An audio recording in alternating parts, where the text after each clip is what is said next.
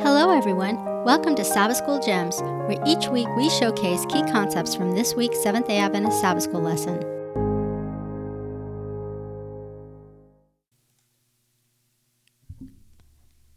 Hello, everyone. Welcome to Sabbath School Gems. This is Lesson 9 for the fourth quarter for Sabbath, November 27, 2021, and it's titled Turn Their Hearts, and it's from the quarterly Present Truth in Deuteronomy. Now, the memory verse for this lesson comes from Deuteronomy 4:29. But from there you will seek the Lord your God, and you will find him if you seek him with all your heart and with all your soul. And the theme of this lesson for this week is repentance in Deuteronomy. I'm not going to follow along with the lesson with each day, but hopefully we'll hit some of the main topics for this lesson study. Now, Sunday's lesson starts with that Hebrew word, mi yitin. It's translated as if only. Sometimes it's translated as oh that. When the children of Israel were murmuring, they said, oh, if only we had remained in Egypt. So that's that mi yitin. And then in Deuteronomy, in 5:29, for example, it says, oh that, mi yitin. They had such a heart in them that they would fear me and keep all my commandments, that it might be well with them and their offspring forever. So the lesson study says that it's like a strong desire. But I would add that it's strong desire, but it's also a disappointment. You can hear the disappointment, if only we had remained in Egypt. They were desiring it, and they had some disappointment, some regret, something that was bothering them. And the same thing with God. Oh, that they just had such a heart in them that they would fear me. What is so hard? You can hear the frustration. You can hear the disappointment. What is wrong with these people? I'm trying to give them life. I'm trying to show them how to live and how to be happy. What is wrong with them? Oh, if only they had such a heart. I think that if only is probably a better translation to our modern vernacular. Oh, that they had such a heart in them that they would fear me and keep all my commandments. That's all God asked us to do, is to listen to him, and he will guide us. And he wanted to guide them. He wanted to not only establish a covenant with them so that they wouldn't listen to any other God or put their intention into anything else. They would just listen to him, and then he was going to dwell with them and teach them statutes and judgments and just continue to teach them how to live and what to do. It wasn't just a one-time download. Okay, here's some items and you just do these and you'll be fine.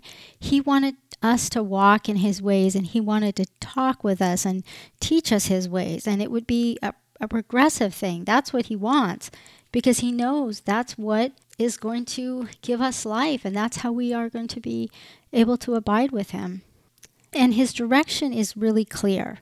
In Deuteronomy 5, we read in 31 through 33, I will speak unto you all the commandments, the statutes, the judgments, which you shall teach them, that they may do in the land which I give them, and that they will shema, that's to observe or heed, to do as the Lord your God hath commanded, not turning aside to the right or to the left. And then going on to Deuteronomy 5:33, you shall walk in all the ways which the Lord your God hath commanded you, that you may live, and that it may be well with you, and you may prolong your days in the land which you shall possess. So here it's very clear. The choice is very clear. The direction is very clear. God's voice is very, very clear. I mean, there's no other time that he spoke from the mountain with thunderings and lightnings and everything else. And it just seems so clear. And then you can hear God's disappointment with what is wrong with us. Like we said before in the lesson, said that it was a sin problem. God has to take care of the sin problem, but it's really the hardness of our hearts. It's a choice problem. We have a problem trusting in God. We have a problem choosing what is right and what is good. And you can hear that in this mi yitin. Now, Monday's lesson is seek me and find me. And that language that we have for seeking and finding God is really only in Deuteronomy. It doesn't come out in Exodus. Exodus, you recall, is when God comes down and he gives them the commands and he tells them what to do. But in the covenant language is God asking us to make him our one and only God. that we only are going to serve him. But it doesn't use this love language as it does in Deuteronomy. It doesn't use this seek me and find me. And that's because in Exodus, they did go astray. They made the molten calf, but God renewed the covenant with them. But this in Deuteronomy is talking about a time in the future when they will go astray again. And God knew it. How did God know that they were going to go astray and that they would be unfaithful? Well, they were already unfaithful to him. He knew their hearts, and he knew what was going to happen. They were going to get to the promised land, and they weren't going to follow him. And we can read that in Deuteronomy 4:25, starting there. It says, when you beget children and grandchildren and have grown old in the land and act corruptly and make a carved image in the form of anything and do evil in the sight of the Lord your God to provoke him to anger, I call heaven and earth to witness against you this day that you will soon utterly perish from the land which you cross over the Jordan to possess. You will not prolong your days in it, but will be utterly destroyed. And the Lord will scatter you among the peoples, and you will be left few in number among the nations where the Lord will drive you. And there you will serve gods, the work of man's hands, wood and stone, which neither see, nor hear, nor eat, nor smell. So he already knew what was going to happen. He didn't say, if you beget children and grandchildren and go astray. He says, when you beget children. And I don't know if that's true to the Hebrew, but the concept is there. He knew what they were going to do. He had it all detailed out. And he also knew what he was going to do and what they were going to do. But from there you will seek the Lord your God, and you will find him if you seek him with all your heart and with all your soul. When you are in distress and all these things come upon you in the latter days, when you turn to the Lord your God and obey his voice, he will not forsake you or destroy you, nor forget the covenant of your fathers which he swore to them. So here he's saying there will be those who seek him and find him. But here's this language: if you seek him with all your heart and with all your soul. And as I said, that language isn't in Exodus, because in Exodus, it's not projected out that they're going to go astray.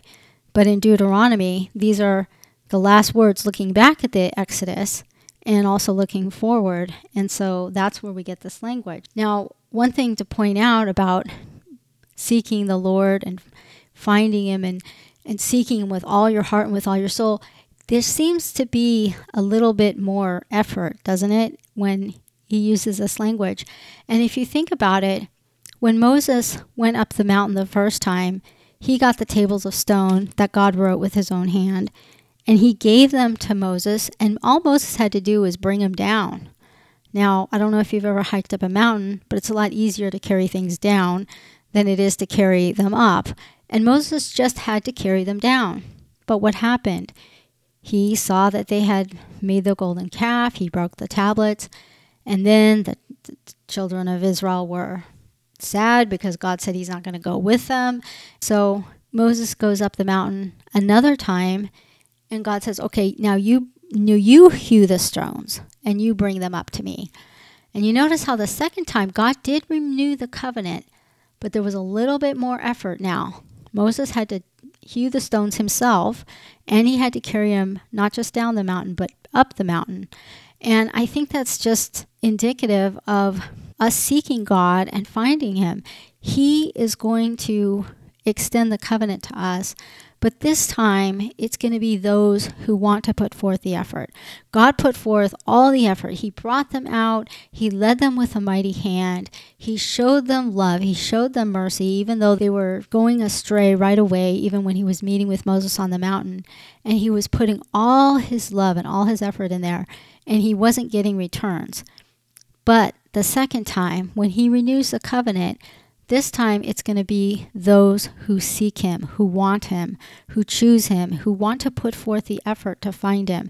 He's not just going to appear and say, okay, here I am now. He is going to be sought after. And it's only going to be those who really want a relationship with him, because that's all he wants. He doesn't want it to force us. He doesn't want to include anyone who doesn't want to be included.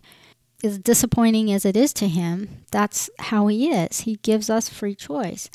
And so this language about coming back to him and loving him with all our heart and all our soul and all our strength, That's language is showing the effort. You know, when Moses came down from the mountain with the tables of stone the first time, and he saw them disobeying, and he saw the golden calf, and he saw what they were doing, what did he say? He said, "Who is on the Lord's side?" There's a decision there. And there was a decision, and all the Levites went to him. That same decision, that same choice is all throughout the Bible. I mean, in Joshua, it shows up again in Joshua when he says, "Choose for yourself this day whom you will serve." Or even go to Joel, multitudes, multitudes in the valley of decision, for the day of the Lord is at hand at the valley of decision. And what is that day of the Lord? It says hand. Well, in Mark 1:15, it says, "A time is fulfilled and the kingdom of God is at hand. Repent and believe the gospel." So this same theme of this choice all through the Bible. And then you get to the New Testament and you see, okay, what does it mean to love God with all our heart and with all our soul? Well, it's the same thing that it meant in the Old Testament. To love him was to listen to him and to walk in his ways and to keep his commandments and his statutes and his judgments. 1 John 5:3, "For this is the love of God, that we keep his commandment." 2 John 1:6, "This is love, that we walk according to his commandments. This is a commandment that you have heard from the beginning. You should walk in it." It's the same commandment. It's the same God. It's the same law. It's the same statutes and judgments. It's the same commandments. In Revelation 14:12, "Here is the patience of the saints. Here are those who keep the commandment of God and the faith of Jesus." And of course, in Revelation 12, before that, it says the same thing. "Here is the patience of the saints. Here are those who keep the commandments of God and have the testimony of Jesus Christ." So you see the love of God and the obedience and the hearing and the walking with him and the Shema Kol, hearing his voice, and not just hearing, but hearkening to his voice. It's the same thing. It's been that way all throughout the Bible. The Torah is unchanged. The words, the Debar that God spoke on that mountain way back when, and those words have been preserved for all these thousands of years, and we're reading them today, they're the same words. It's the same commandment, the same statutes, the same judgment, the same covenant proposal. It's always been the same.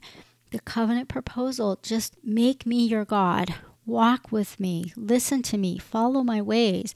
And he wants to teach statutes and judgments and more. He wants to give us more and more knowledge for the day that we live in. He told them exactly what to do for leprosy and for different things that they had. How much more does he want to tell us how to deal with coronaviruses and how to keep healthy and how to live even though we are surrounded by this mess that we're in and this evil that's around us? Now, the lesson also mentions this word teshuvah, and I don't know exactly why the author chose to put that word in, because that's not the word that's in Deuteronomy. In fact, it's not even the root of the word. The root of the word is the one that's in Deuteronomy. That's shub, and that's Strong's number H7725. And that's the one that means turn. Now, teshuvah is a derivative of that, and that's Strong's number H8666. And that means reoccurrence or like a reply. And so I don't know exactly, but that's not the right word. The word is shub, and it is a turning back. We find that in Deuteronomy 4:30, for example, when it says, "When you are in distress and all these things have come upon you in the latter days, when you turn," that's that shub, "when you turn to the Lord your God and obey his voice. For the Lord your God is a merciful God. He will not forsake you nor destroy you nor forget the covenant of your fathers, which he swore to them." So here he's talking about turning, and the turning is not just with us turning back to God, turning back to listening to him and entering into the covenant, but it's also a turning that God does. You can find an example of that in Deuteronomy 13:17. It says, "So none of the accursed things shall remain in your hand, that the Lord may turn from the fierceness of his anger and show you mercy, have compassion on you, and multiply you, just as he swore to your fathers." And why? Well, you go Deuteronomy 13:18, the next verse.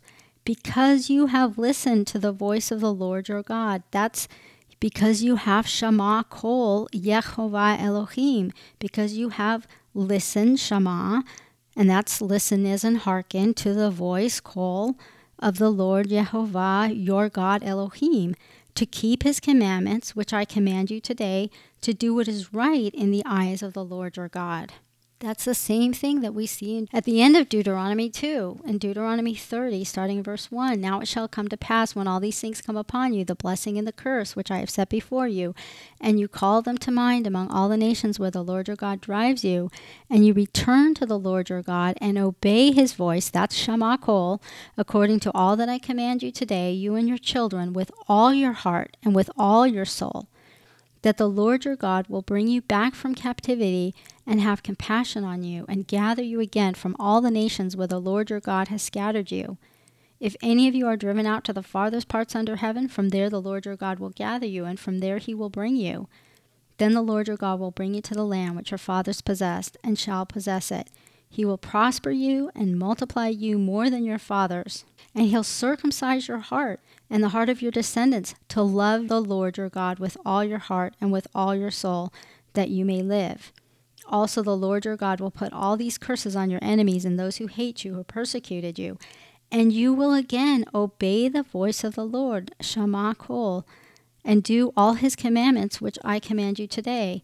The Lord your God will make you abound in the work of your hands and the fruit of your body and the increase of your livestock and in the produce of your land for good. For the Lord will again rejoice over you for good, as he rejoiced over your fathers. If you obey the voice of the Lord your God to keep his commandments and his statutes which are written in this book of the law, and if you turn, that's that shub, to the Lord your God with all your heart and with all your soul. So that's Deuteronomy 30, 1 through 10. And you can see just in those 10 verses, there's 3 times he says that. In verse 2, you return to the Lord your God and obey his voice according to all that I command you. And in verse 6, the Lord's going to circumcise your heart so that you'll love him with all your heart and with all your soul, that you may live. And then again in verse 10, if you obey the voice of the Lord your God to keep his commandments and his statutes which are written in this book, and if you turn to the Lord your God with all your heart and with all your soul. So he's repeating it here so many times. That is the message. That's what repentance means. That's repentance in Deuteronomy, if you want to call it that, is just going back and listening to God, because the children of Israel didn't listen to God. And then they went on to the promised land, but then they didn't listen to God there. And I look at it, it's like God wanted to have a people, and that people would spread the word around. And he did end up having a people that spread the word around. He had to keep them and preserve these people until they could bring in the Messiah, and they could preserve the scriptures that we have to this day. So he needed to sustain them, and he had the ordinances set up in the tabernacle for that purpose, so he could dwell with them in the temple and keep them and preserve them, because he knew that they were just going to go astray. But see, after Christ came, the covenant is gone out to all the earth. The Jews have been scattered, and the message has been scattered. And that's when the great harvest comes. So just think of it. If you have seeds planted in a plot of land, there's 2 ways it can spread. Those plants can just keep spreading out and getting bigger and bigger until you have more and more of it. Or you can take those seeds and you can just scatter them all over the earth. And then you can see where they fall in the fruitful land, the fertile hearts of men and women, where that seed falls, and that seed will produce the crop and the harvest. And then God will come and he will take those people who want to Shama Kol Yehovah Elohim, that want to hear his voice and listen to him. And it's not that hard. He says it's right here. It's right in our mouth. It's right in our heart. And you know, it's right here in Deuteronomy. We can read it. And I don't understand why we don't put more weight on what God is saying, because he's saying things that bring us life. He's not trying to box us in or command us or control us like puppets. He's actually trying to communicate with us And why is it so hard? Mi yiten, oh, that they would just hear my voice. It's that simple.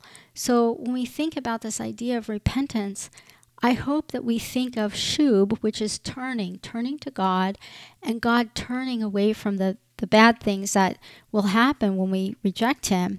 And I hope we don't think of it as teshuvah. I hope we don't return and keep repeating what the Israelites did when they just kept going after other gods, no matter how loud God got. I mean, he couldn't get any louder than speaking on the mountain. In fact, that's a verse that's often misunderstood in Deuteronomy 5:22. It says, "These words the Lord spoke unto all your assembly in the mountain from the midst of the fire, the cloud, and the thick darkness with a loud voice, and he added no more." And people think that means, oh, okay, he wrote these words and therefore he didn't write any more, so we just have 10 items. And unfortunately, they look at that verse and they misinterpret it, because when it says, I spoke, these words the Lord spoke unto all your assembly in the mountain from the midst of the fire, the cloud, and the thick darkness with a loud voice, then it says, and he didn't augment it any more than that.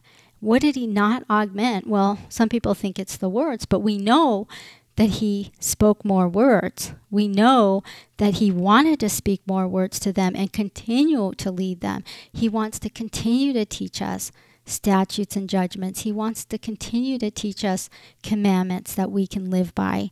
So we know that it's not the words that he didn't augment, but right before it says he didn't augment it, he's talking about great voice.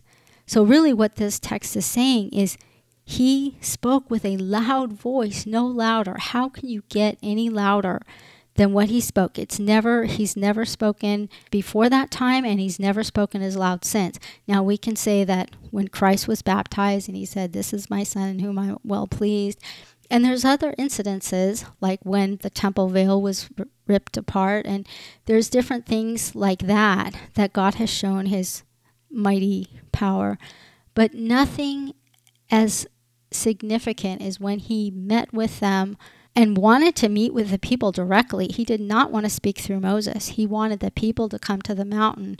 He wanted to speak to them directly and to speak with his voice and speak as face to face, as a man to a man, just like he said he was speaking to Moses. That's what he wanted to do with us, and that's what he continues to want to do for us and with us. So I hope that this lesson, we realize that it's not the repentance that we think of, disobeying God and coming back and disobeying him and coming back. What this is talking about is listening to God, finally listening to him and walking in his ways, letting him direct our lives. And yeah, there'll be hiccups along the way, but he's going to be there to help guide us every step of the way if we will just listen to his voice and hearken unto him. Thank you for joining us for this episode of Sabbath School Gems. If you enjoyed this podcast, please subscribe, give us a rating, and spread the word to others. Comments and questions can be sent to us at sabbathschoolgems@gmail.com. Bye for now.